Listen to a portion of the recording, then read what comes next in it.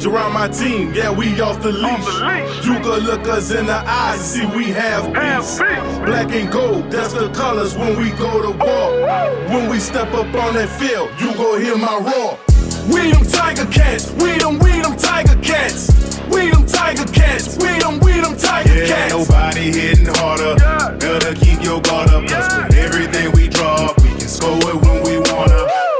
We them Tiger Cats, we them Tiger Cats.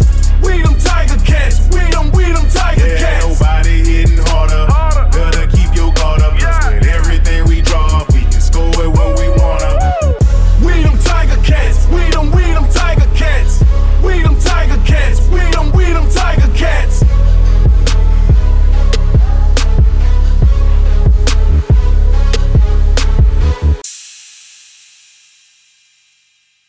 Welcome to Pods QE. I'm Josh Smith. And I'm Mike Graham. Mike, I think you can hear the jubilation in my voice.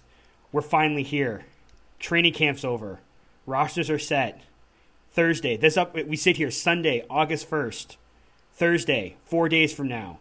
After 620 days without a CFL game to watch. And yes, I did the math. The wait ends when our Ticats and the Winnipeg Blue Bombers in a Grey Cup rematch get things going on Thursday for real. We are in game week, Mike. How freaking pumped are you right now? I'm very freaking pumped. Yesterday I went to the mall to try to find a new bike seat for my bike because someone stole my freaking bike seat. But anyways, that has nothing to do with it. I just got lost in the mall and ended up buying like a couple of Ticats. I got a Ticat shirt and a Ticat toque. I bought a toque in July. But if I see Ticat merchandise in Edmonton, I just have to buy it because you don't see it that often. You don't see it very often. Yeah, that makes sense. Yeah, I got my new T-shirt to put on for the game on Thursday. I got my Dylan Wynn jersey to throw on over top of that. So I am pumped and ready to go, and I'm just ready to see the Ticats do their thing on the field. I couldn't be more excited.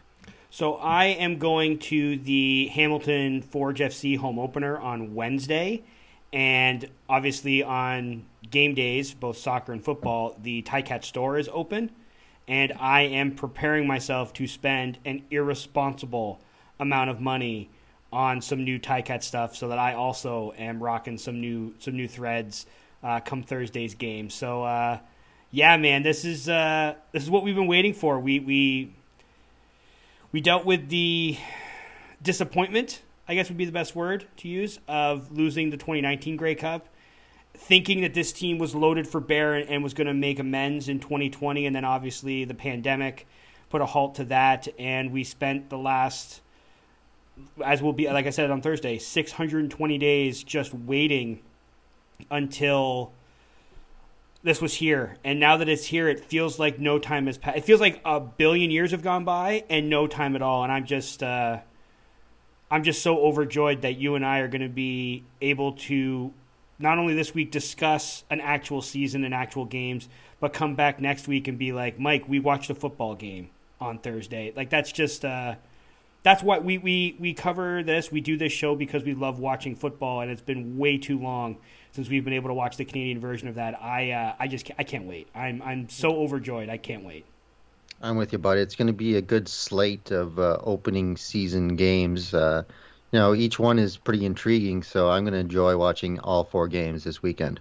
Absolutely. Before we get into all of because this is our season preview episode, we got to talk about the Ticats roster moves, answering some of those lingering questions we had. But before we get into that, I did want to give TSN a massive shout out. Did you pick up this Inside the Numbers CFL magazine that they put out last week?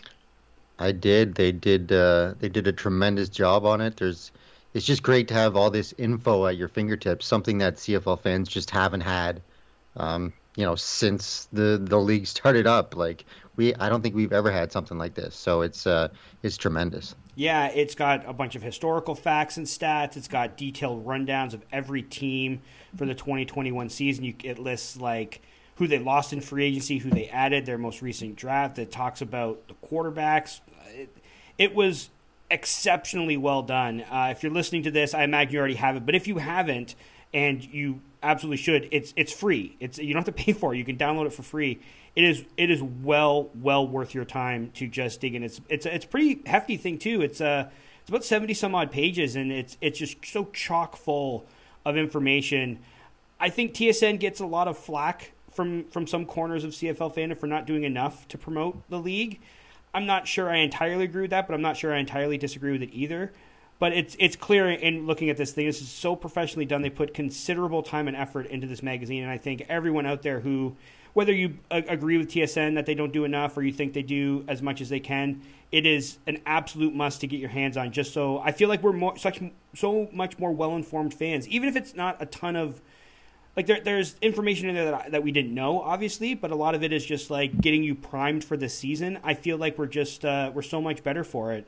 This thing, I hope this becomes an annual thing or a semi-annual thing. Like if they want to do like a mid-season version of this, or they just want to do one every year at the start of the season, this is a welcome addition, I think, to the information that CFL fans need. Yeah, you got the season preview for each team. You got a lot of betting odds stuff. Like Hamilton is the favorite to win the Grey Cup right now, and you can get them at some pretty decent prices. I mean, FanDuel's at plus 450. DraftKings plus 350. The lowest you're going to get is plus 300, so that's three times your money. So, I mean, I'm pretty tempted to put a little bit of cash on the Tigers to win the Grey Cup, just looking at some of those odds. But yeah, there's just so much information in this magazine, and you're right. This better be a thing going forward because we need this stuff. Especially in the betting world that we're living in now. The more information, the better. Yeah, and it had like so much little stuff. Like there was. At the bottom of each like team's things, it had like sort of a like this guy is this to win this award, or this guy is this to throw for this many yards or run for this many yards, or this team is over under this many wins. It's clearly something that is geared towards betting, which, as we know from the last few months, is something the league is desperately trying to get kind of a foothold in hopes of adding some more money to their coffers. Yeah, I just think this thing's absolutely fantastic. And I think it also, a little selfishly, Mike, you and I a couple weeks ago, we didn't debate it, but Rob Vanstone out there in Regina was apoplectic about the fact that Darian Durant wasn't a first ballot Hall of Famer, and this magazine had a list of all the first ballot Hall of Famers. And just looking at the quarterback position, Jackie Parker, Russ Jackson, Ron Lancaster, Warren Moon, Doug Flutie, Anthony Calvillo, and most recently Henry Burris. There's a lot of great quarterbacks. Danny McManus, Tracy Ham, Matt Dunnigan. The list goes on and on of quarterbacks who weren't first ballot Hall of Famers. I think that this list here that's now available to everyone kind of backs up what we said, that Darian Durant was not a first ballot Hall of Famer. Would you agree now, especially? Like, I mean, we agreed at the time, but I think looking at this list and going, this is the exclusive group that were first ballot Hall of Famers at quarterback. No disrespect to Darian Durant, but I don't think he belongs in that list of names. No, he doesn't. I mean, he was a really good quarterback, and he did some great things for Saskatchewan. That that playoff run where they won the Grey Cup against Hamilton, he played great. I'm not taking that away from him, but you just can't compare him to guys like Jackie Parker and Russ Jackson and Ron Lancaster and Warren Moon and Doug Flutie and Anthony Calvillo and Henry Burris. He's just not in their league. So maybe he gets in, but it won't. To me, he's not a first ballot Hall of Famer. No way. All right, so let's move on to some actual news. We're going to talk Ticats news here, and the end of training camp came, which means cutdown day also came and went. This is always kind of a bittersweet day. I think we get the answers as to who made the roster, but we also know that a lot of really good football players saw their dreams of playing professional football come to an end, or at least get paused for the time being. And for me, Mike, this one became, this cutdown day, especially for the Cats, became oddly harder in the wake of us doing those positional deep dives the last few weeks and realizing just how good a lot of these guys are that didn't make the roster. I know you and I both knew how good the talent level in the CFL was, and will be. But when you kind of list the accolades of some of these guys that didn't make the roster previous to them getting cut, it kind of really stands out just how good these football players are that don't make CFL teams. So it was oddly harder for me this go around to see the cuts, because it was like, not that I was invested in these guys, but I was like, man, we talked about this guy, and I really thought this guy had a shot. But yeah, it was kind of tough. Like, there were some names on here that there wasn't any like major veteran players that stood out. Like that was kind of the thinking amongst a lot of people, right? That there would be this sort of bloodletting of veteran players, and we never really saw it. And the Ticats didn't really cut any major veterans. Marcus Davis, the Canadian receiver that was a draft pick a few years ago. Cam Phillips was a guy that they seemed high on. He was the leading receiver in the XFL, who is now signed with the Argos. Jeff Allison, we talked about, who was a linebacker that had ties with Orlando Steinhauer from Fresno State, and they did cut a pair of Canadian draft picks, recent draft picks, Jarek Richards, who was a 4th-round pick in 2021, and Jean Ventnos, who was the 6th-round pick in 2020. Maybe both those guys end up going back to school. We've seen that with sort of youth sports players who get cut after their first training camp, but not a lot of like standout names on this list, right? No, and you expected to see, with the talent level that the Ticats have, you expect to see, a couple more guys that are a little bit more notable. But you mentioned some of the guys that are a little bit surprising, like Cam Phillips, the guy that led the league in the XFL and in receiving yards, and but other than that, not a lot of big names out there. My boy Scotty Dill unfortunately got the cut, but that's just because I like his name. But that's unfortunate. And Justice Powers. Yeah, that was I was. Yeah, I shed a tear when I saw that one. I was like, oh, Mike's gonna be bummed. Yeah, that's okay. That's just the way it is. Sometimes people that you like, names you like, get cut from the team. But there's so much talent on this team, and we're keeping pretty much all of them. So I'm pretty happy. Yeah, the team also announced that they added 18 players to their practice roster, and aside from the fact that because you and I, give a peek behind the curtain, we were talking about like before the show. So many practice roster players, and we just recently found out that the practice roster has expanded. There's a league-wide practice roster that players have to be put on. So that's why all these teams have so many players in their practice roster. But there wasn't anything too shocking for me here either. A lot of newer American players and some recent draft picks are on the list. The only one that really stood out to me was Tyler Ternowski. I thought in the one training camp session I went to, I thought he looked pretty good running with the second-team offense.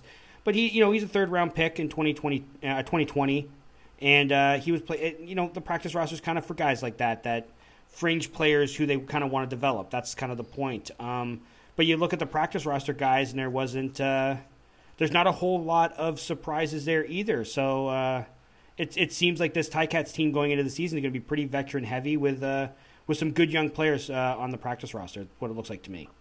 Yeah, it looks like if players go down this season to injury, that there'll be a lot of talent to come in and fill their shoes. So I'm pretty happy with all the depth that's on this team right now.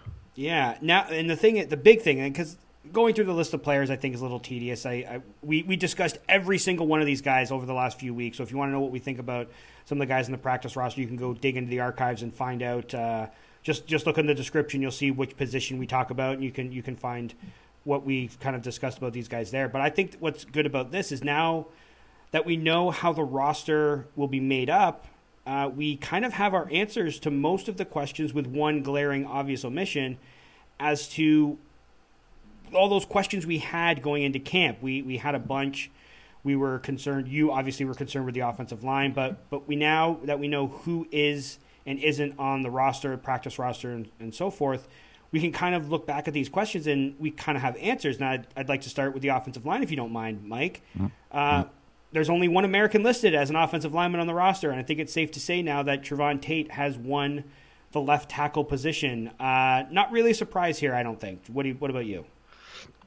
No, we pegged Tate as the left tackle like very early on. It seemed like he was the front runner, just because his experience at the position at both tackle positions actually in college, and I think he's been on the team a year or two. So it appears that the offensive line will look like this in the first week. Tate, Kay Okafor at the other tackle position because of the injured Chris Van Zyl, Brandon Reverberg, and Jesse Gibbon at guard, and Darius Sirocco at center. So it's going to be tough with the most outstanding lineman of the year in 2019 out for the first week, but hopefully Kay Okafor will be able to fill his shoes for that first regular season game against Winnipeg. And this information is coming from the Spec, which Steve Milton writes for. So this is going off his observations in practice. Speaking of observations, did you see the quote in John Hodges' Insider Talk this week saying that people in the media should be talking more about this left tackle situation with the Ticats because they have, and this is a direct quote, a gaping hole at left tackle? I guess whoever said that isn't a listener to this show because we've been talking about this nonstop for months, it seems like. Yeah, I know, right?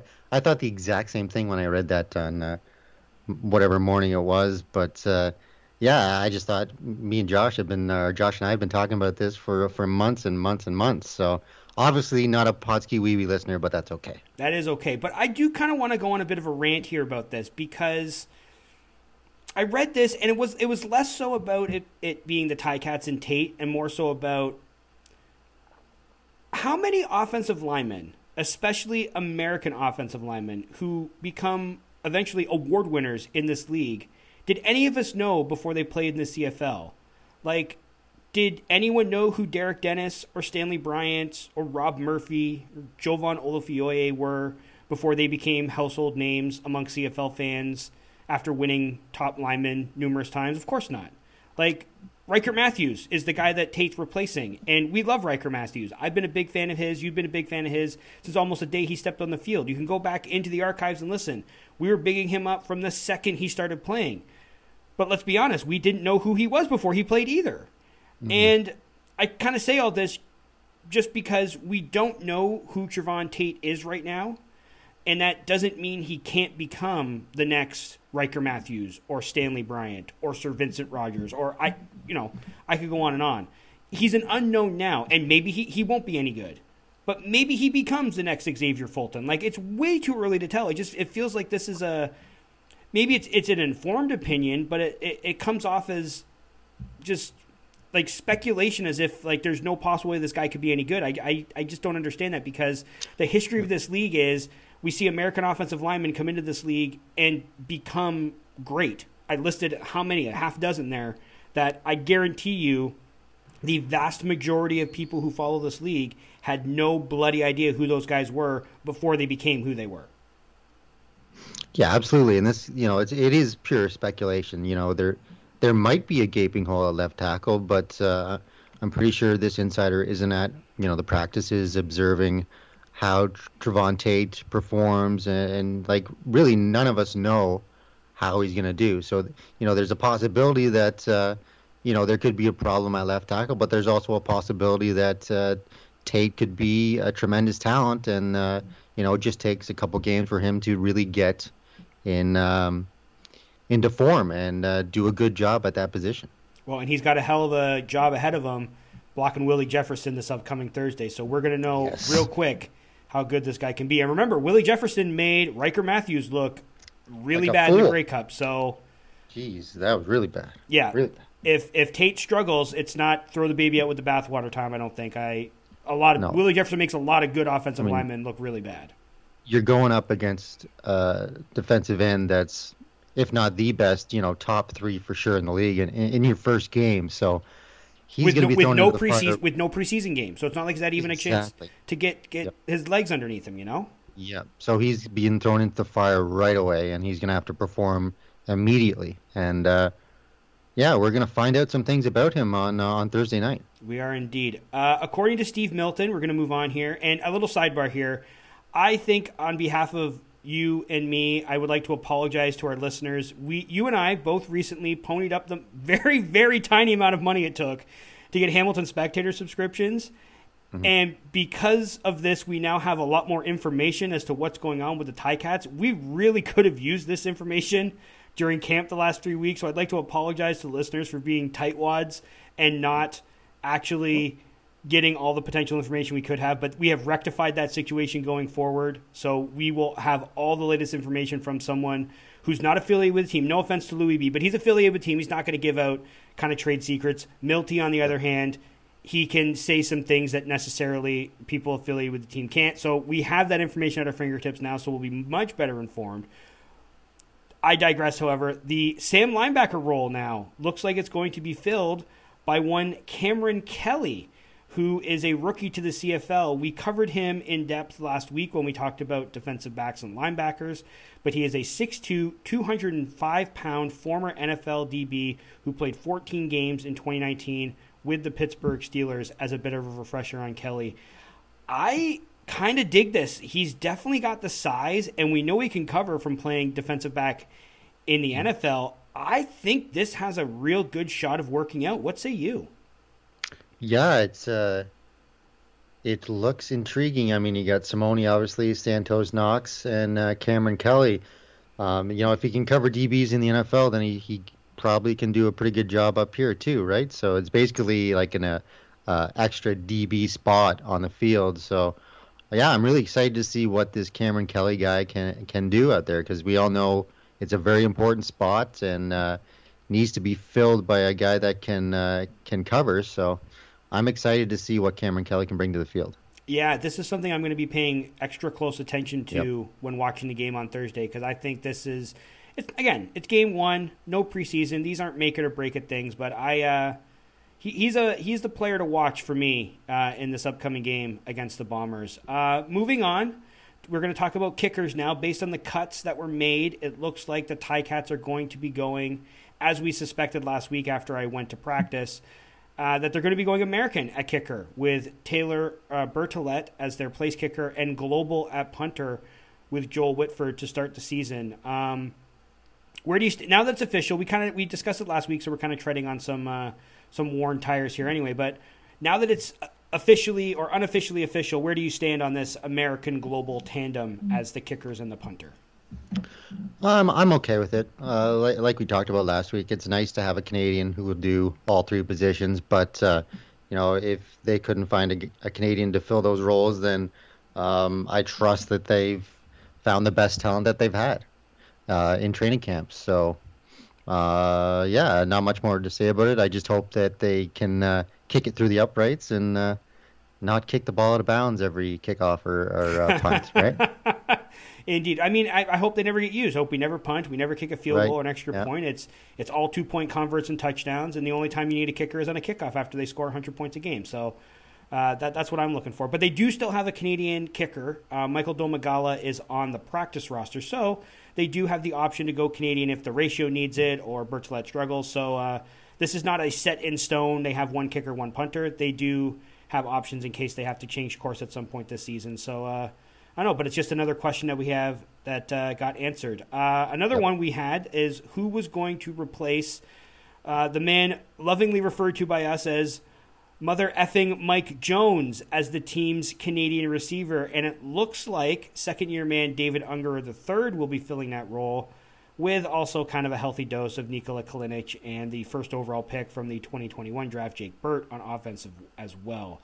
With the Killer Bees, Jalen Acklin, and DeVere Posey when he returns to the field after this injury goes away, I don't think a lot's going to be asked of the Canadian receiver, but I honestly, with Unger being in his second year with the team, I could see him having some decent stats by the end of the year. It wouldn't really surprise me if he finished in kind of the 500-ish yard range, which I think would be pretty good for that wide side receiver who I think could also move around. And we know the Ticats don't. It's not like set in stone. These guys only play these positions. They move their receivers around quite a bit. What do you make of the decision to go with Unger as what looks to be the primary Canadian receiver? And then, of course, we're going to see the tight end fullbacks in there as well. Well, he's just another fast guy on the field for that receiving core. I mean, apparently David Unger came into camp a little lighter than he has been in previous years. He's a little bit faster. So, I mean, you add another fast guy on the field with guys like Brandon Banks and Addison and Posey and Acklin. I mean, this group is going to be fast out there. It's going to be fun to watch. So I like the decision to go with Unger. And, if he adds 500 yards to the offense, I'd be really, really happy with that. While we're on the subject of receivers, though, are you concerned at all with this injury to DeVere Posey? Apparently he did start he started camp, he was there, he got nicked up at some point during camp, and now I think Orlando Steinhauer is quoted as saying it's a long shot that he'll be ready for week 1. Are you worried that this could be something that lingers for the season, or do you think this is just I guess we'll find out when those injury reports come out starting this week. Right. Where do you kind of stand? You worried that this prized free agent acquisition might not see the field much for us this year?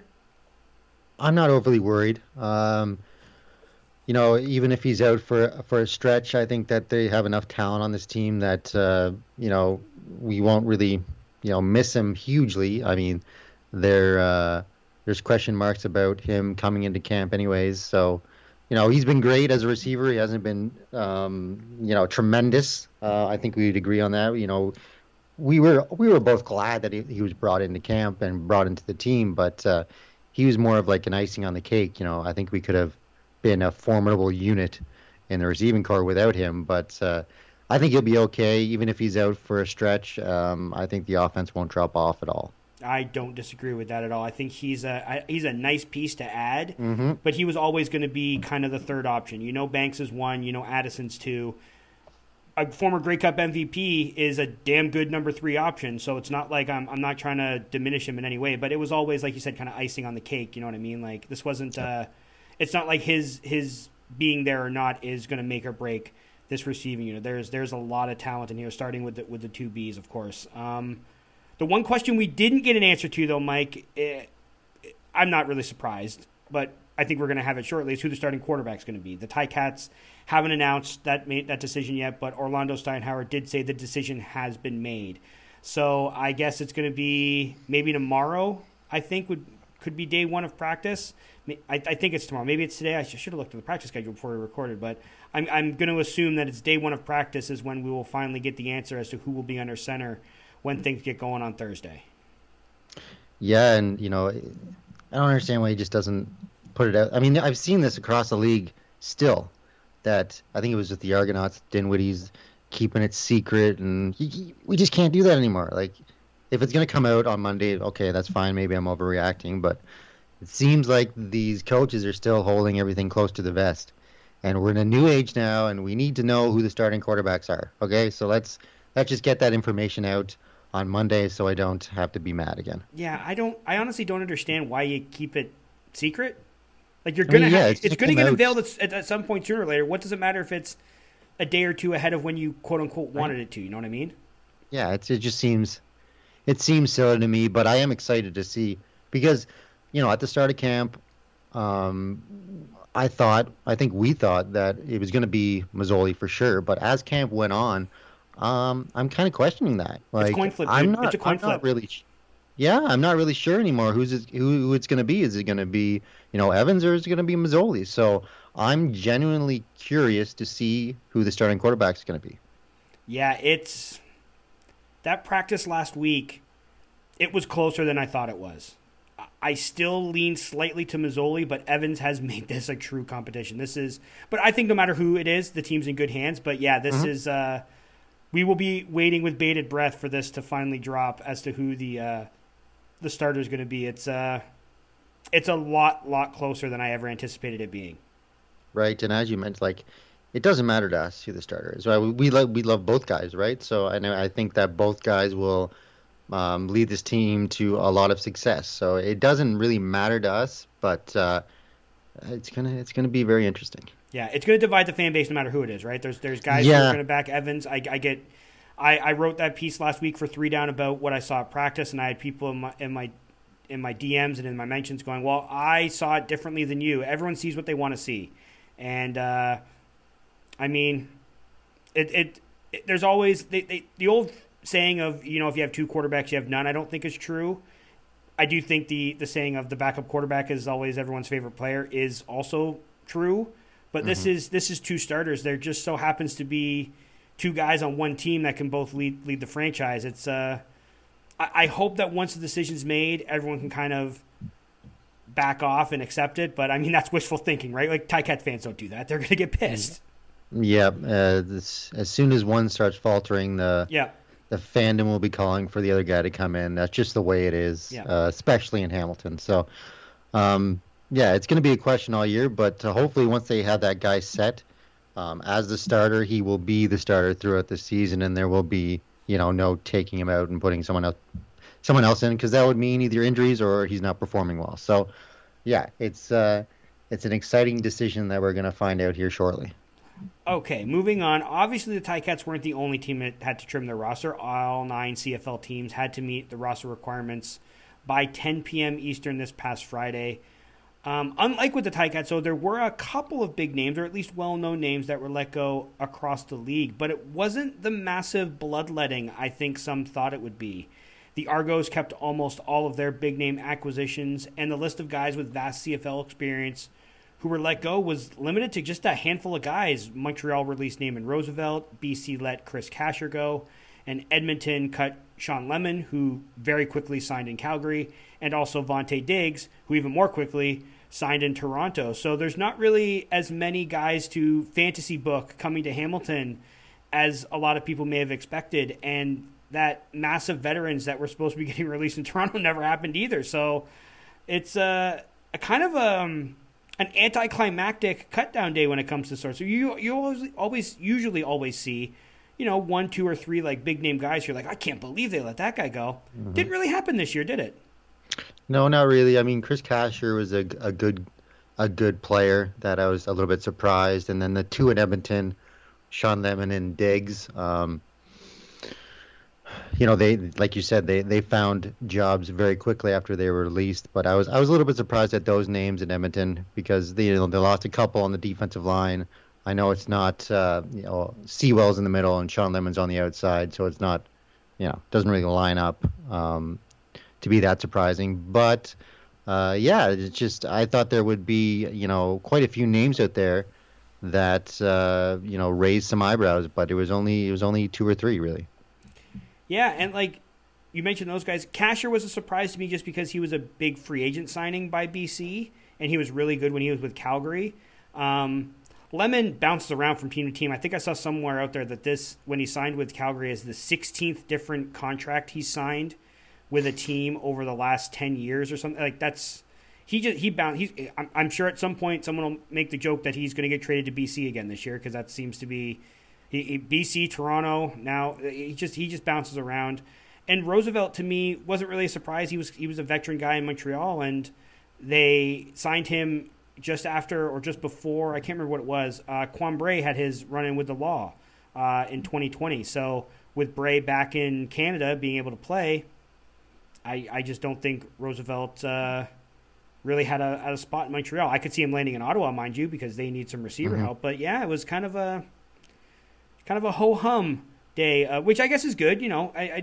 Again, watching guys lose jobs is never fun, but at least when you see some veteran guys that might get picked up somewhere else, we can at least kind of speculate on where they may land. 4 out of these 4 guys, 2 of them already have jobs. So, and I think Roosevelt going to Ottawa makes the most sense. Kasher will be interesting seeing where because I think he can still play, so it'd be kind of interesting to see where he lands up. But yeah, kind of not much here. So if you're ready, Mike, with the news out of the way, it's time for us, I think, to get to the reason most people downloaded this episode. It's time for the season preview, our annual show where we give our predictions and preview of what we think the upcoming season is going to look like. We are going to officially go on the record with how we think this season will play out. And spoiler alert, it is exactly how you think we think this season will play out. Mike, are you ready? I'm ready to go, my friend. All right, let's get into it. I thought we could ease into things and do the easiest thing first, and that is predict the order of finish in the East Division. I think there is very little drama here as far as I'm concerned. I think most people listening probably know the exact order we are going to predict things in this division for 2021. What do you want to do? Do you want to go first to fourth or fourth to first, or as I like to call it, Hamilton to Ottawa or Ottawa to Hamilton? What do you want to do? How do you want to do it? Let's go Ottawa to Hamilton. All right, so we're going to start in 4th place, Mike. Who do you got in 4th place? Surprisingly enough, I have the Ottawa Red Blacks. Shocker. It's probably the pick that everyone's going to have who makes picks last in the East. Is just, they have a new head coach, Paul LaPolice, and he's a great offensive mind, but he hasn't had that great success as a head coach. He had a short stint as head coach in Winnipeg, I believe, and it didn't, go so great. Lost a lot of talent Marcel Belfait let a lot of guys go as he tends to Desjardins. do. Don't put this on Belfait. Desjardins, buddy. Come on. Oh, yeah. Wrong Marcel. Wrong French I got Marcel. my You're blaming mixed there. up. God darn it. All right. But yeah, he tends to let a lot of people go. He didn't bring in much talent to replace them. They've got question marks at quarterback. It doesn't look very good in Ottawa, and that's why I have them in fourth place. They just don't have enough talent to be successful, I don't think. Yeah, I got the Red Blacks in last. I honestly, legitimately believe this team could go winless. I don't think they will. I think they could. If this was an 18-game schedule, they might very well threaten the 2003 Hamilton Tiger Cats record for futility. They won't obviously match their losses from that season because the Ticats lost 17 games, but there is a good possibility that they will break the record for fewest wins in a season. I think there's pieces here for the future. I like LaPolice as a head coach, great offensive mind. I think if he's given time, he can probably build something there. I don't think Matt Nichols is the answer. He's a stopgap. They need to find a young quarterback at some point to take the reins over there. They lost so much talent. They've lost offensive line. They've lost maybe the face of the franchise in Brad Sinopoli. I don't know what that defense is going to look like. They'll probably squeak out a win or two by happenstance, but this is not a good football team, and I know predicting Ottawa to finish last is usually foolish, but the last time we saw them play, they were objectively terrible, and I can't see them getting much better this year. So much like you, I got them in fourth place. What's your third place finish? I got Toronto in third place. As we know, they've brought in a lot of talent. They're still signing talent. They brought in Diggs, the linebacker from Edmonton, recently, and I don't know how they're going to fit him into that linebacker core, but yeah, they brought in a ton of talent, but can these new pieces mesh? That's the big thing. We've seen this before. A lot of free agent signings, they bring them in, a lot of big names, and it just doesn't work out because the team can't mesh that quickly. Is Dinwiddie a legit head coach? We don't know. He spent some time in Calgary. That's a great place to learn, a great franchise, but he's on his own now. He's leading this team, and we don't know if he can do that. Is Arbuckle the real deal? He had a pretty good season when he was filling in for Bo in Calgary, but that's that once again, Calgary it makes you look good. When you're playing for that franchise, they put you in the right places. They do all the right things, and he looked good in Calgary, but can he look good in Toronto? And then there's the other question: if he's not the guy, is BLT the guy? McLeod Bethel Thompson, is he good enough to lead this team? There's a lot of questions with Toronto. They've done a lot of exciting things for that team, bring in talent, but I don't know if it's going to all come together and that's going to translate into wins. So for me, I think they might make the playoffs, but actually I do think they will make the playoffs, but it will be in third in the East Division. Oh, you're calling for no crossover this year. That was one of the questions I had from when we were going to do playoffs. You're already dropping that knowledge here. I also have the Argos in third, so our East Division is going to be the exact same because we know who we have in first, so obviously second's not a surprise either. You listed a ton of those questions that I have for them as well. It's, will they be able to gel quickly? We all talk about Hamilton's quarterback, quote-unquote, controversy. What about Toronto's? They have, at least with the Ticats, you have two guys that we know can get it done. One guy's led a team to a Grey Cup. The other's been a starting caliber quarterback for a number of years and was a finalist for MOP. You're at least comfortable with both of those guys. We don't know what Nick Arbuckle is. I know a lot of people are high on McLeod Bethel Thompson, but he puts up some good stats, but they never win. So those are kind of empty stats, to be quite honest. And you mentioned the head coach. Yeah, Calgary makes a lot of people look better than they actually are. And maybe the Argos will be better than this, but based on the information we have now, I don't feel comfortable leapfrogging them over Montreal or Hamilton just because there's too many questions there as we sit here on the eve of the season. You know what I mean? So, yeah, I also pegged the Argos for a third-place finish. I won't spoil whether I have them in the playoffs or not. We'll have to save that for the playoff section of our preview. Okay, Mike, I'm not even going to throw it to you and ask you who you got. You got the Owls in second place. Why is that? Vernon Adams, he's just a star on the rise. He had a breakout season in 2019.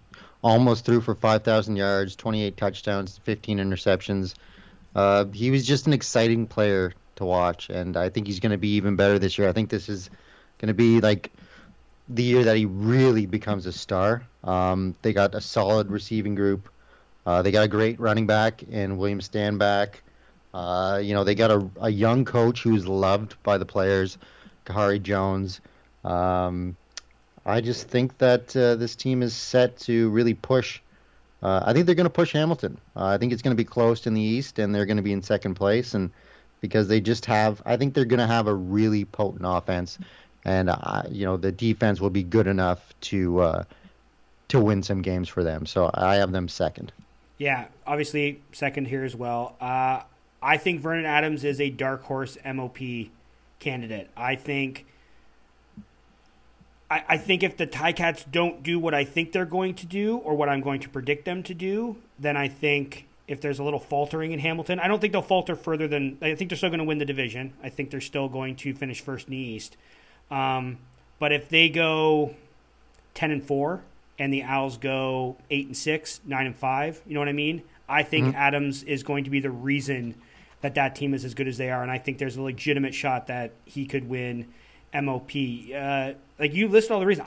Kahari Jones, when he took over what felt like the day before the first game after Mike Sherman resigned in 2019, I did not expect much. Like we hadn't seen the Owls do anything for a number of years, and that just the way that team rallied around him. They go 10-8 in 2019? Like they overachieved big time, but I think that was the building blocks for something special there.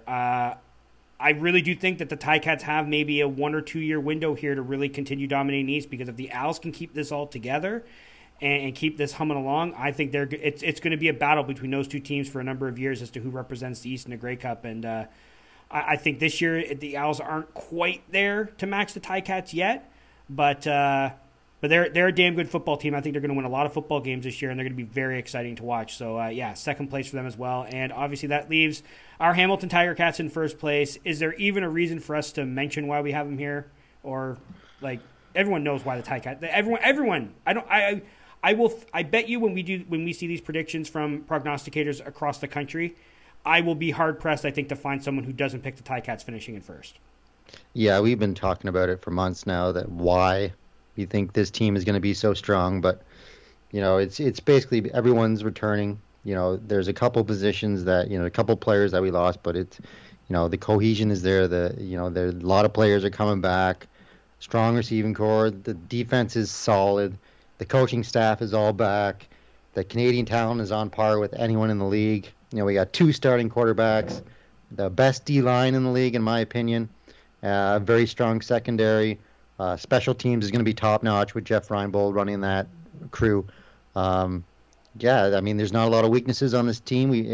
There's maybe a couple question marks that we've talked about a lot, but overall, I don't think you can pick against Hamilton to finish first. I just think that you look at this team on paper, you look at how they performed in 2019, and you just have to pick them number one because they're the best in the East. What do you think the floor is for them? 10 wins? You think the worst this team does is 10-4? I think so. I've got them, a little bit better than that, like pegged in at 11-3. But yeah, I think 10-4 is probably the worst that they go. I just don't see them losing more than that. Yeah, you look at that. We discussed this when the schedule came out. I have 3 games on their schedule, and now it's really only 2. And quite honestly, if I'm being really, really honest with everyone, there's 1 game that's a question mark for me on this schedule now with what we've seen with injuries and what we know is going on in Winnipeg right now with Andrew Harris. I won't say it until I have to, but I think you know where I'm going with what I think the Ticats are going to do this year. So I will give my reasoning for my MOP pick, and that's when I'll say what I think everyone's kind of it's a tease for what I'm going to say with the Ticats because we've discussed a little bit before. But let's head west, Mike. And I have to admit, this was hard. This was really, really difficult. Peek behind the curtain again here. I printed out a couple of copies of the schedule, and I literally went through them and circled who I thought would win each game. And I must have done that 5 or 6 times and come up with like 3 or 4 different combinations of how I think this division's going to finish. What about you? Do you have a hard time with this as well? Absolutely. I went through it. I had a set 1 to 5 or 5 to 1, and as I was doing it, as I was looking up information, I changed it a couple times. So, yeah, I'm still questioning this order, but we'll just have to go with it because that's what I have right now. So yeah, I feel confident. Really I got to say, I feel confident who I have in first, but not ridiculously confident. And I think you can make a legitimate case for every team not only making the playoffs but winning the division, but one of these teams won't. So, I mean, let's stop teasing everyone. Why don't we just get into it? Who do you got in 5th place in the West? I think this is going to be I might be called an idiot for this. It might be shocking, but I have Saskatchewan at number 5. Wow. I just think they lost a lot of talent. They injured. They got, they tore all those Achilles in like the first day or before the first day of training camp, and there was a couple starters that got injured that are now out for the season. They've taken a huge hit on the offensive line. Is Fajardo for real? Is Fajardo going to be as good as he was in 2019 with some big names missing off that offensive line? If you don't have time, Joe Montana wouldn't be a good quarterback if he didn't have time. So there's a lot of questions there. Also, the other line, the defensive line, took a big hit with the loss of Charleston Hughes and Evans. So 2 experienced guys that are now gone. Yeah, I mean that's basically the reasons why I have Saskatchewan in 5th. I just think they're going to have a tough time overcoming those injuries, and they're going to have a tough time replacing those guys on the offensive line, especially a guy like Brandon Labatt. From first to worst, I also have the Saskatchewan Roughriders finishing in 5th. Didn't expect that. I said it. We did bold predictions a few weeks back, maybe a month or so ago. I don't believe in Cody Fajardo, and I really don't believe in Cody Fajardo with an offensive line that's this patchwork. No Brendan Labatt. How many American tackles? I think they lost both their American tackles. I think the Riders could really struggle this year, and I don't think I can really add anything to what you said. I just think that this is not a good football team. I think they overachieved in 2019, finishing 13-5 on the top of the heap. I think they benefited from injuries to every other starting quarterback in that division. I don't think the magic repeats itself. I think the Riders are in for, no pun intended, a pretty rough season. So, yeah, 5th place for me as well. What about 4th place? Who you got there? They're in for a rough ride. Whoa, it's right there and I didn't take it. You got it. Now, number 4, I've got another surprising team. And God damn it, it's so tough to put them at 4, but I got Calgary. I'm sorry. I know that they're first or second every year, and every year people pick against them because they lose talent. But I just think, I read the list of departures, and it's just massive. Like, I just can't justify picking them any higher than what I have them right now. They lost 4 offensive linemen. And, Bo's a great quarterback. And like I said about Fajardo, if they don't have anyone protecting them, Bo could be the worst quarterback in the history of the league. So he's not nimble. He's not going to get away from pressure. So if he doesn't have the guys protecting him, I don't see him being a good quarterback. So just because of the amount of talent they have lost, you look at the list and you look at the guys that they brought in, not that many. So they're going to have to find a lot of guys that are unknowns, and I know that's their specialty. I know they can do that, but I think finally this is the year that they drop off. Wow, and because you don't have a crossover, you have the Stampeders not making the playoffs. Out of the playoffs, baby. Get out of here. We wildly diverge on this one. We'll get to that in a minute. My 4th place team is the Winnipeg Blue Bombers, the defending Grey Cup champions.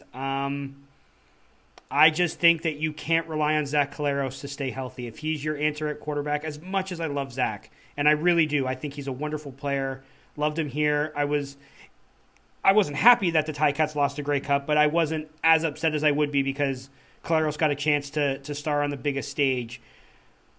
but he is who he is. He's a really good quarterback, but that knee injury he suffered 6 years ago and his subsequent problems with concussions and in and out of the lineup, you just cannot rely on him to play a full 18 games or, in this case, 14 games. So with Andrew Harris getting up there in age and he's nicked up and we don't know if he's going to play the first game of the season on Thursday against the Ticats, I think there's a receiving core in Winnipeg that's not very good. I think it's a recipe for the Bombers to kind of take a slide down the standings. And so the defending champs I have in 4th place. Well, that was fun. Finally, our first disagreement. So I'm curious as to how the rest of these last 3 will go. Who do you got in 3rd place, Mike? 3rd place, I got Winnipeg. All right. They won the Grey Cup with a strong running game in 2019. Their passing game was average at best. I think their leading receiver had something like 600 yards. That's an anomaly in the CFL. You don't win championships with such a poor passing game and a strong running game. And they're just not going to be able to lean on that running game as much as they did in 2019. Andrew Harris is, almost 2 years older. He sounds like he's injured. He's going to be out for a little bit. They just can't do what they did in 2000. There's no Chris Streveler anymore to run the ball a decent amount. To give a little question mark to that offense. What are they going to do? What are they going to do? They don't have that anymore. Like you mentioned, Claros. If he gets injured, I think it's Sean McGuire is the backup. We don't know how good he is or how bad he is. That's a big question mark there. They lost Paul LaPolice, their offensive coordinator. There's a lot of question marks with Winnipeg, and that's why I have them at number 3. I just can't see them repeating the success they had in 2019. Yeah, we kind of have similar reasons for where we place the Bombers. 3rd place for me is the Edmonton Elks. I like a lot. And this, for me, 3 and 2 was the toughest decision. It was a coin flip either way. I came down on the side of Edmonton's going to have a fantastic offense, probably a really good defense, but they have a first-time head coach. And having a first-time head coach sometimes leads to first-time head coach mistakes. There's also been a little bit of turmoil in Edmonton throughout camp. The whole Kenny Stafford situation where Elizondo said he wasn't a culture fit. He called out Sean Lemon and later cut him. We saw the team let go of their longtime equipment manager. I know that's not based on the field stuff, but there's been little things kind of building up. AJ Gass was the special teams coordinator, left for personal reasons, and then ended up signing to be I believe he's the special teams coordinator with the University of Alberta Golden Bears. So there's a little bit of some intrigue there as to what the heck is going on behind the scenes in Edmonton. And I think you kind of wrap all that up with a quarterback in Trevor Harris, who's another guy that I think if he stays healthy, it will be in the MOP mix. But he's also been known to kind of have some rough outings every now and then and not necessarily be as consistent as you would like him to be. He can look wonderful one week and terrible the next. So, there's just with the teams I have finishing 1 and 2, there's just less questions for me with those squads as there is with Edmonton, which is why I put the Elks ultimately as my 3rd place team in the West.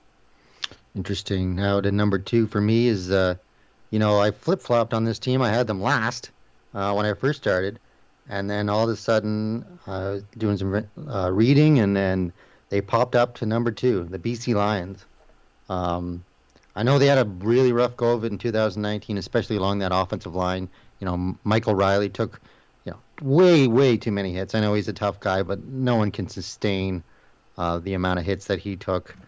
Yeah, but I think the offensive line will be better with the acquisition of Riker Matthews. I think they improved as the season went on. I think they let go of their offensive line coach. Someone new came in, and they improved after that happened. So I think there'll be a large improvement in the offense. I mean, there's going to have to be a large improvement in the offensive line, or else I will look like a fool with this number 2 pick. But I think that they really improved their speed on offense with they acquired Chris Rainey and Lucky Whitehead. The defense is a bit of a question mark, especially along that defensive line, but I think they will be good enough to win a lot of games, especially with that high-powered offense that I expect to happen. So that's why I got BC at number 2. Well, I'm going to strap up and join you on the Fool train there, Mike. I also have the BC Lions as the second team. It's all about Riley for me. If they keep him upright, he's one of the best, not just in the league, but one of the best to ever do it in this league. If the offensive line, the change they made, adding a guy like Riker Matthews, if that helps him avoid, 25% fewer sacks, the Lions are going to win a lot of football games. They have a lot of talent on offense. The defense it's good, but not great. You know what I mean? But I just there's just something, and like you, I also had them at one point. They were my 5th place team. They at one point I had them in first. I was thinking, oh man, if this thing all comes together, this could be a 10-11 win team, and that might be enough to win the West. But I ultimately settled on them as my number 2 team in the West, and I think there's the reason is Rick Campbell, head coach there, ton of experience, ton of winning experience, 3 Grey Cup appearances and a Grey Cup championship in his time in Ottawa. I think that adds some stability. I don't think Devon Claybrooks in his lone season there in 2019 was the issue. I think he could still be a good head coach in this league, but I think there's something to be said about having a veteran, knowledgeable, long-time head coach that kind of gives them the slight edge over Edmonton as to why I have BC finishing in second. So we're down to the last pick, and if people can, by process of elimination, they know exactly who we're going with. So, Mike, you have the Edmonton Elks finishing atop the West Division. Why is that? Probably the best offensive line in the league. They got a tremendous receiving group. I think Trevor Harris is really going to break out this year. The key to the Edmonton Elks, I think, is improvement in the red zone. Trevor Harris has been great between the 20s, but once he gets into that dreaded red zone, it seems to just get away from him. I think they had more rushing touchdowns in the red zone than passing touchdowns. It just wasn't pretty in 2019 when they got inside the 20-yard line. So if they can improve that, I think that they will be one of the top offenses in the league. They lost some good players on the D-line, but I think they got a little younger and cheaper, and I think that there's still a lot of talent there, and they have a solid secondary. I like their new head coach. As I stated before, I thought Scott Milanovich leaving wasn't a bad thing for them. I think his offense is played out. I think Jamie Elizondo comes in, and they will be near the top of the heap as an offensive team in 2021. So that's why I have them at number 1 in the West Division. And I have the Calgary Stampeders. I am just a coward, Mike. I cannot pick the Stamps to fall off until the Stamps actually fall off. I applaud your guts in saying that not only will the Stamps finish 4th, they won't make the playoffs. I can't do it. We hear every year, this is going to be the year, this is going to be the year, this is going to be the year, and what ends up happening? Calgary wins double-digit games. More often than not, they get to the bloody Grey Cup. Every now and then, they actually win the damn thing. Until I see Bo Levi Mitchell put together a subpar season, I'm not going to call that he does. Unknowns be damned. I got the Stamps. I got the Stamps finishing in first, and I mean I prefer your prediction because when the Stamps being bad would be nice for a change, just because I like when things are different. But I just I couldn't do it. I couldn't do it. So. I suspected that our West Division standings would be much different than our East Division ones, and that proved to be true. Just 2 teams do we have in the same spot. I think that, but I think that either of these things or any combination of this, we could be way off on Saskatchewan and Winnipeg. You know what I mean? Anything can happen in the West. I think the West is as tight as it has ever been. So now let's move on to the fun stuff, and that's playoff predictions. You've already said, Mike, that you do not have a crossover team in this year's playoff bracket. So let's start with the East semifinal. I believe your pick then is the Toronto Argonauts visiting the Montreal Alouettes, is it not? That would be correct. Toronto at Montreal in the East semi, and I think that Montreal is the more, maybe not talented, but a better team overall. You can feel the team atmosphere more with the Montreal Alouettes. They're more of a family unit. And I just think they're more, they're just gonna beat Toronto in the East semifinal. Toronto will be okay team, but not good enough to beat Montreal. So Montreal advances to the East final against the Hamilton Tiger Cats. All right, crossover alert. I do have my 4th place West team heading to the East for the playoffs. So my East semi is the Winnipeg Blue Bombers against the Montreal Alouettes, and in a bit of an upset, And this is kind of this is narrative more than I think could actually happen. But I'm going with the story that I want to tell with this CFL season. Winnipeg knocks off the Als and heads to Hamilton for the Eastern Final. Mike, your East semi then, or West semi that is, will be the Winnipeg Blue Bombers heading to BC Place to play the Lions. What do you have playing out there? Yeah, I think that BC is gonna knock off the defending Grey Cup champs, and they will be in the Western Final against the Edmonton Elks. So, BC, big improvement from the last time they played, being in the Western Final. Wow, and that will also lead to Michael Riley going back to where he had his most success. That's a really, really good story there. I have Edmonton in third, heading to BC, and I have the Elks going into BC and knocking them off, and heading to the West Final to take on the Calgary Stampeders. So a Battle of Alberta in my West Final. Moving on, Mike, that means you have Montreal and Hamilton in the Eastern Final. Tell everyone why you're insane and taking Montreal to head to the Grey Cup. Yeah. Listen, I think it's, if everything goes right and everyone's relatively healthy, the Hamilton-Montreal Eastern Final will be a heck of a game. Montreal's obviously going to want to knock off Hamilton, being the favorite by everyone to make it to the Grey Cup, and I think they're going to put a damn good effort in. I think it's going to be a close game, but in the end, the Tiger Cats prevail and head to the Grey Cup. So here is where the narrative starts to build for me, Mike. In the East Final, the Hamilton Tiger Cats, to win this Grey Cup, are going to have to exercise some demons. And the first demon they get to exercise is the ghost of the team that took the Grey Cup that, if we're being honest, probably should have been theirs, and that's the Winnipeg Blue Bombers. They dispatch of them rather handily to get that monkey off their back, destroy the Bombers in the East Final, and take out one of the teams that I think they need to beat in order to crown themselves as Grey Cup champions. So Hamilton, for me, heads to the Grey Cup on home turf. Your Western Final has the Lions in Edmonton.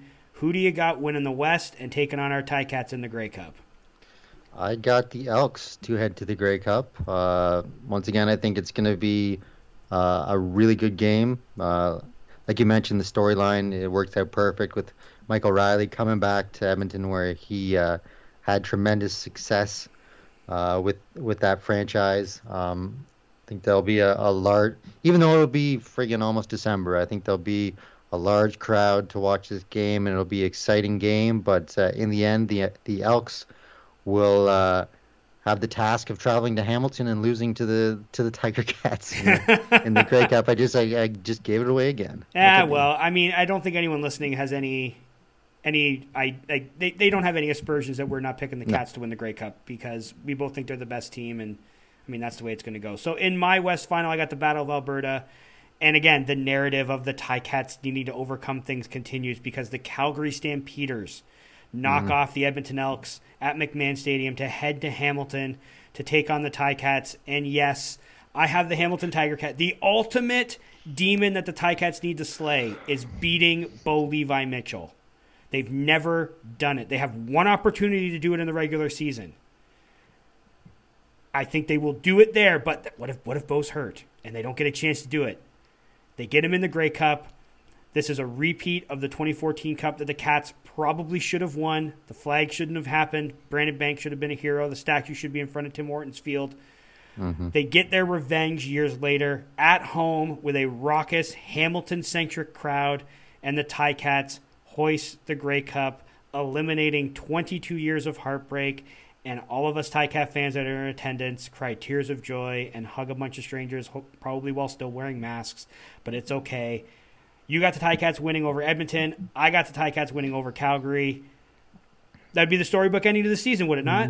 It would. I must admit that, I'll take the Grey Cup win no matter what team they beat, or it just doesn't matter. But, taking out the Calgary Stampeders would be extra, extra sweet, because, like you mentioned, the past, we haven't beat Calgary in Calgary for years and years and years, and it's very tough to beat them, on any field. So to take them out would be tremendous.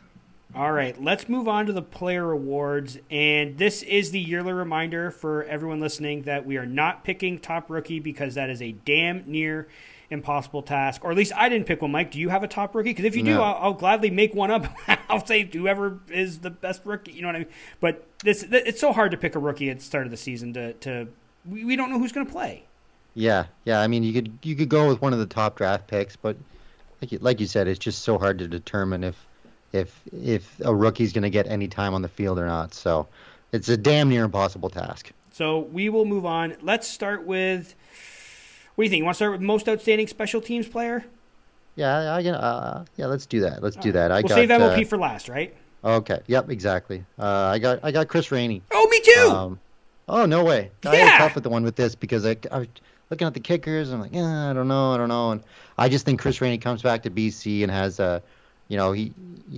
he's a tremendous returner. He hasn't shown it maybe the last time he played, but I think he has a really bounce back season and puts up some large numbers for the BC Lions. Yeah, I think he's going to be one of the catalysts for that team being so much better this year. And I did the same thing. I was like, okay, well, Frankie Williams is the reigning most outstanding special teams player. I don't know. I don't know if he'll be able to get it done 2 years in a row. Then I did like you. I looked at the kickers and I was like, none of them really inspire a lot of confidence. You know what I mean? So, all right. Well, let's look around the league at some other returners. And then I should have picked Brett Luther. Damn it. Oh, kicker from the Riders. Well, I mean, he might kick a lot of field goals. They're going to be a last place team. But yeah, then I kind of was like, you know what? He's never won it. He's going back to BC where he had his most success. Yeah, I think this could be the year. And this could kind of be not necessarily like a lifetime achievement award sort of thing, but like Chris Van Zyl kind of won most outstanding offensive lineman because he had never won it before when he won. Like, he was great, don't get me wrong, but it was kind of like he was great. Plus, he's a veteran. He's never won it. The Ticats were so good. Yeah, this makes sense. I think it could be the same thing with Chris Rainey. Lions win like 9-10 games, and he's had a couple touchdowns. He has a lot of return yards. It's like, yeah, I could see Chris Rainey taking this. So, yeah, right off the hop, we're kind of in sync today. It's a little bizarre, but let's move on. Most outstanding offensive lineman. This is always hard, too, but I think this is easier to make a pick than top rookie, though, right? Yeah, definitely. It's for me, I went with Riker Matthews. Oh! He had a great, stint with the Tiger Cats. The Grey Cup game was a little rough, but there was a rough game for pretty much everyone on the Ticats. So I think he comes into BC, he makes a huge difference on that left tackle position, and he ends up getting that award. Wow. Okay. Good pick. I got Brandon Revenberg. I think the Ticats are going to be absolutely fantastic. I think, pardon me. I think Chris Van Zyl is going to miss some time, even if it's just a game or two. I think that Revenberg will play all year. And he's been up for this award before. He's been the Ticats nominee numerous times. I think it's time for the youngster to get sort of his due as being named the top lineman in the league. It's tough for interior Canadian linemen to win the award, but I don't really see any standout kind of tackle positions happening. So I think Revenberg finds a way to win it. Most outstanding Canadian. Who do you have here? This one was tough too. I looked at a lot of offensive players. Nothing really stood out to me. I just think that it's going to go to a defensive player this year, and I got Cameron Judge as the most outstanding Canadian. A tremendous linebacker, and he's going to do a lot of good things for the Argonauts this year. I did the same thing. I looked at offensive guys. I was like, Andrew Harris, like no Brad Sinopoli, so it's like, okay, that takes out one guy that's usually always in the running. Andrew Harris, okay, he's a little nicked up, 34 years old, 2 years off, like, I don't know if he's going to be as impactful as he used to be. So I like you. I looked at the defense. I was like, okay, you got Cam Judge, who I did consider, but he's next to Enoch Mwamba, and those guys, even just for the Argos vote, could kind of dilute. You know what I mean? Like they could kind of they won't muddy the water. Yeah, and they won't obviously like steal votes from each other at the league level. But it's like I think both those guys defensively for the Argos could be in the mix. So it's like that could make it harder if one of them actually eventually gets to be the finalist. Whether or not people be like, well, I didn't even think he was the best Canadian defender on his team. You know what I mean? Something like that. So then I looked west, and I was like, this is pretty hard. And then I landed on the guy that I think is going to have he's already kind of had a breakout season, so he's not an unknown name, but I think he's going to potentially, I think he can lead the league in sacks, but he'll finish top 5, and that's Kwaku Boateng. I think this kid from a fifth-round pick to what he's become in the league. I think he's ready to just absolutely explode. Like I said, I think he's going to finish top 5 in sacks, and I think he's going to press to be the league leader in sacks. And if he leads the league in sacks, he's going to win this walking away.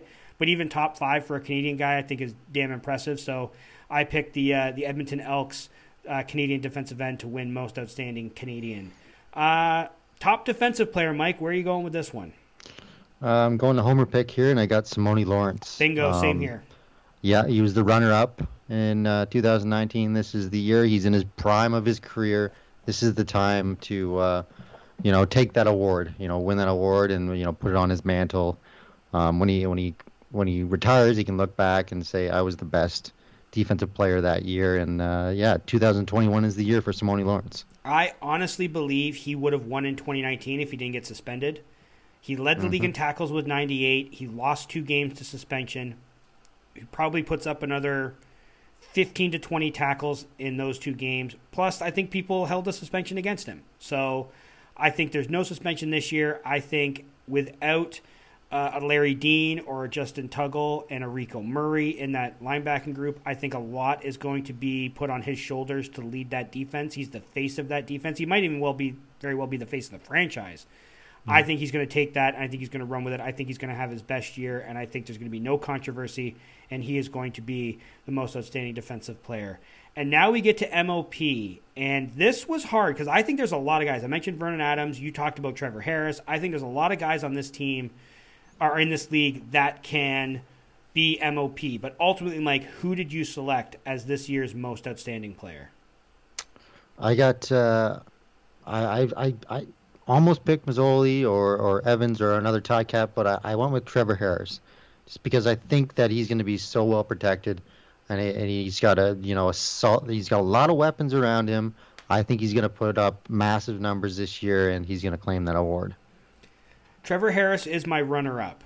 I think he does get the West nominee, but I picked Jeremiah Mazzoli, and here is the main reason why. He is going to be the top quarterback on the best team, and his team is going to go undefeated. The Ticats are going to go 14-0 this year. I said earlier that I pegged 3 potential losses on this team. It's week 1 in Winnipeg, but with no Andrew Harris, I don't think the Bombers can beat them. It was week 2 in Saskatchewan, but with what I think that team's going through with injuries and my lack of faith in Fajardo, I don't think they have a chance in that one either. And it's the game against the Stampeders. That is the only game this year that I can see the Ticats legitimately losing if they play to their potential in every single game. Yeah, there could be a hiccup like we saw. They had a hiccup against the Als. They had a hiccup against the Riders. But this team was damn near close to going undefeated in 2019 with all the injuries they suffered and a backup quarterback who obviously came in and played really well. If the Hamilton Tiger Cats go undefeated and Jeremiah Mazzoli plays 14 games, he will be the unanimous MOP. We've never seen a team go undefeated in this league before. Yes, I know the 1948 Calgary Stampeders, but yeah. Christ, that might as well have been in the 1700s for as long. That happened before the CFL was even established. Not taking anything away from it, but we're talking the modern actual CFL. We've never seen an undefeated team.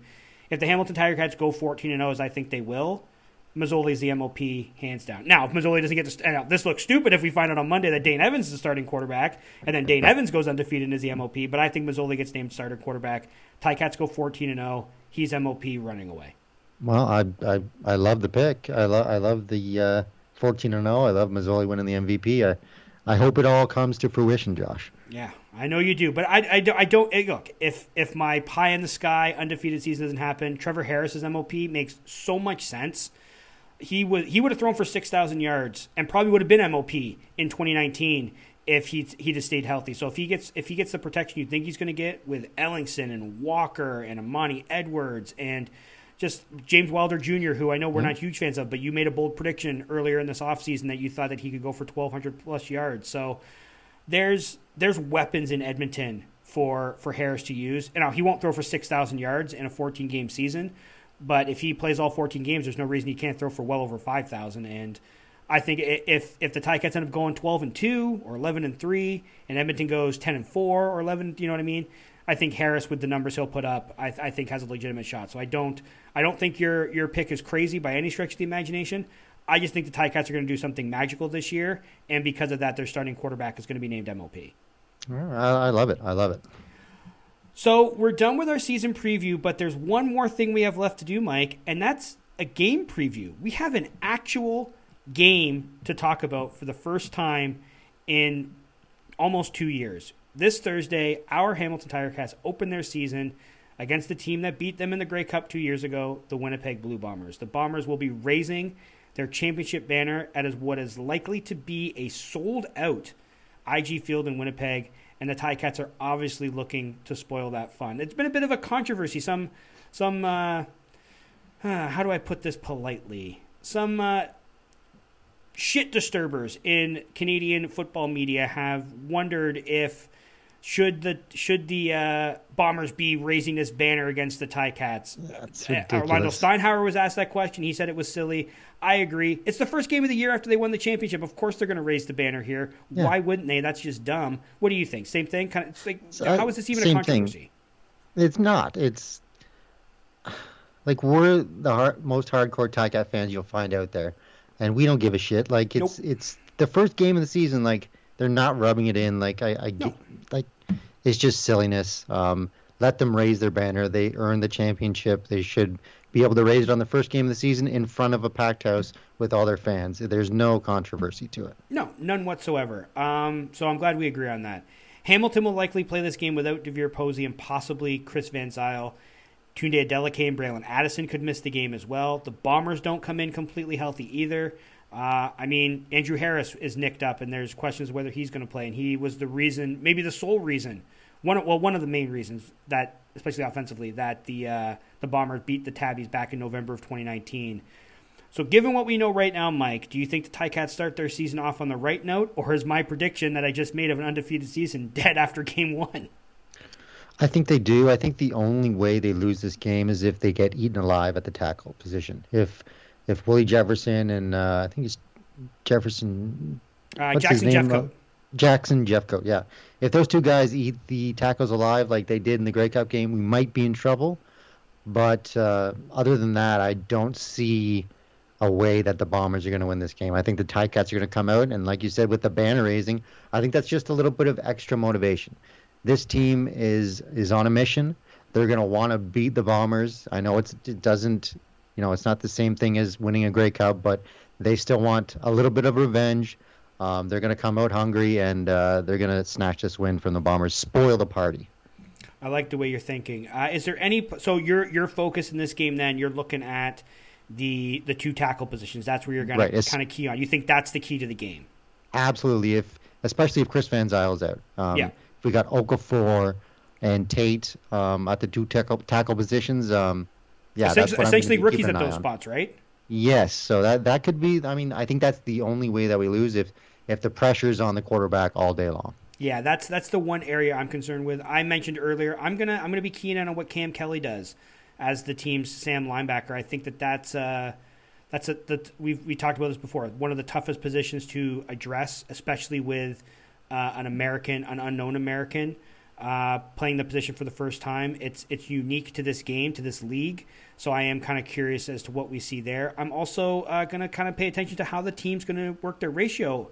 Ted Laurent is likely not to play in this game, and that could lead to some ratio issues. The Ticats might have to start 6 on offense, which leads me to believe that Sean Thomas Erlington is going to get the call as the team's starting running back. Then Don Jackson comes in. You'll probably take a receiver off the field and throw in a Jake Burt or Nikola Kalinic. Like it's nice to know that the Ticats have these options with their ratio, and I think they built this team with this in mind, where if we need to make some changes, we're not locked into any one or two players or any like 3 or 4 positions with where we run our ratio. But yeah, I'm kind of interested to see how Kelly does and to see what the Ticats do with their ratio, given that a guy that we know is going to start once he's healthy and Ted Laurent probably won't be there. Yeah, there's a couple question marks with the injuries on the Ticats, but ultimately I think that they prevail against the Bombers. Yeah, despite that fact. And it's not like Winnipeg doesn't have question marks either. I don't think their receiving core is all that stout. Nope. I mean, Adam Bighill's a good player, but I'm not overly familiar with everything they have in their linebacking core. I think their secondary lost some pieces. They just recently traded for Alden Darby, but they lost Mercy Matson. They saw there's a couple other players that left. I think one went to the NFL. I think other, you know what I mean? Like, it's not as if the Bombers are coming into this game fully healthy with like a starting complement of players either. So there's you have younger, inexperienced guys trying to guard Braylon Addison and Brandon Banks. You're in for a long night. Like even great DBs have trouble against those guys. Guys that maybe are less familiar with the league are going to even have more so. So I think you kind of wrap it all up, and I think the Ticats, I won't say they blow them out, but I think they win this one fairly comfortably. Yeah, I just I don't see the Ticats not coming out of week 1-0. I mean, of course they don't. I have them going 14-0, so of course I see them going 1-0. Right, yeah, and it's just exciting that I think there's going to be some big crowds, in this first weekend of CFL football. Yeah. And, I know there's some controversy there with the COVID and all that stuff, but it'll just be nice to see the fans come back, You know what? Wear your mask. We've been doing it for a year now. I do it every day I go to work. Mm-hmm. I did it when I went to practice and we're outdoors. It's not a big deal. If you're worried about COVID, don't go to the game. That's what, honestly, you can't protect everyone against everything. But if you go to the game and you're vaccinated but you're still concerned, wear a mask. If you go into the game and you're unvaccinated, wear a goddamn. I mean, especially if you're unvaccinated, wear a goddamn mask. But you know what I mean? Like, just we've all been doing everything we can so we can get back to stuff like this. Yeah. And with a potentially sold-out crowd in Winnipeg, we're hearing that the game in Saskatchewan is sold out.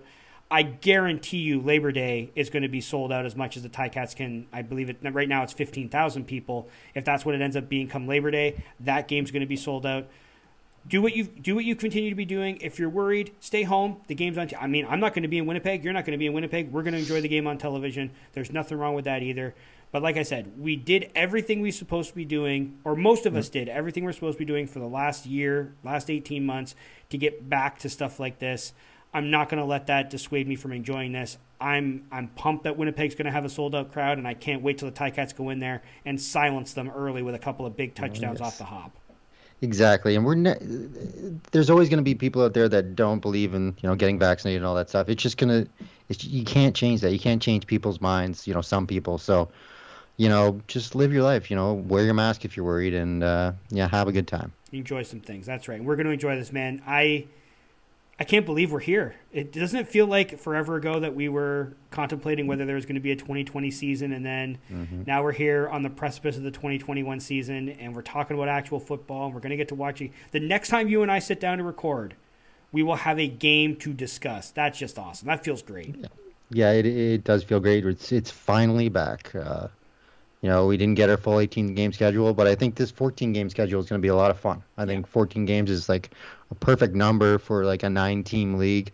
All the games are going to mean more because there's less of them. So, yeah, I'm really pumped for this season. Yeah, I can't wait. This season, it's going to be a gooder. And if it ends how we think it's going to end, it's going to be the best season we've had in over 20 years. And I'm looking forward to it, man. So that was Podsky Review for this week. I'm Josh Smith.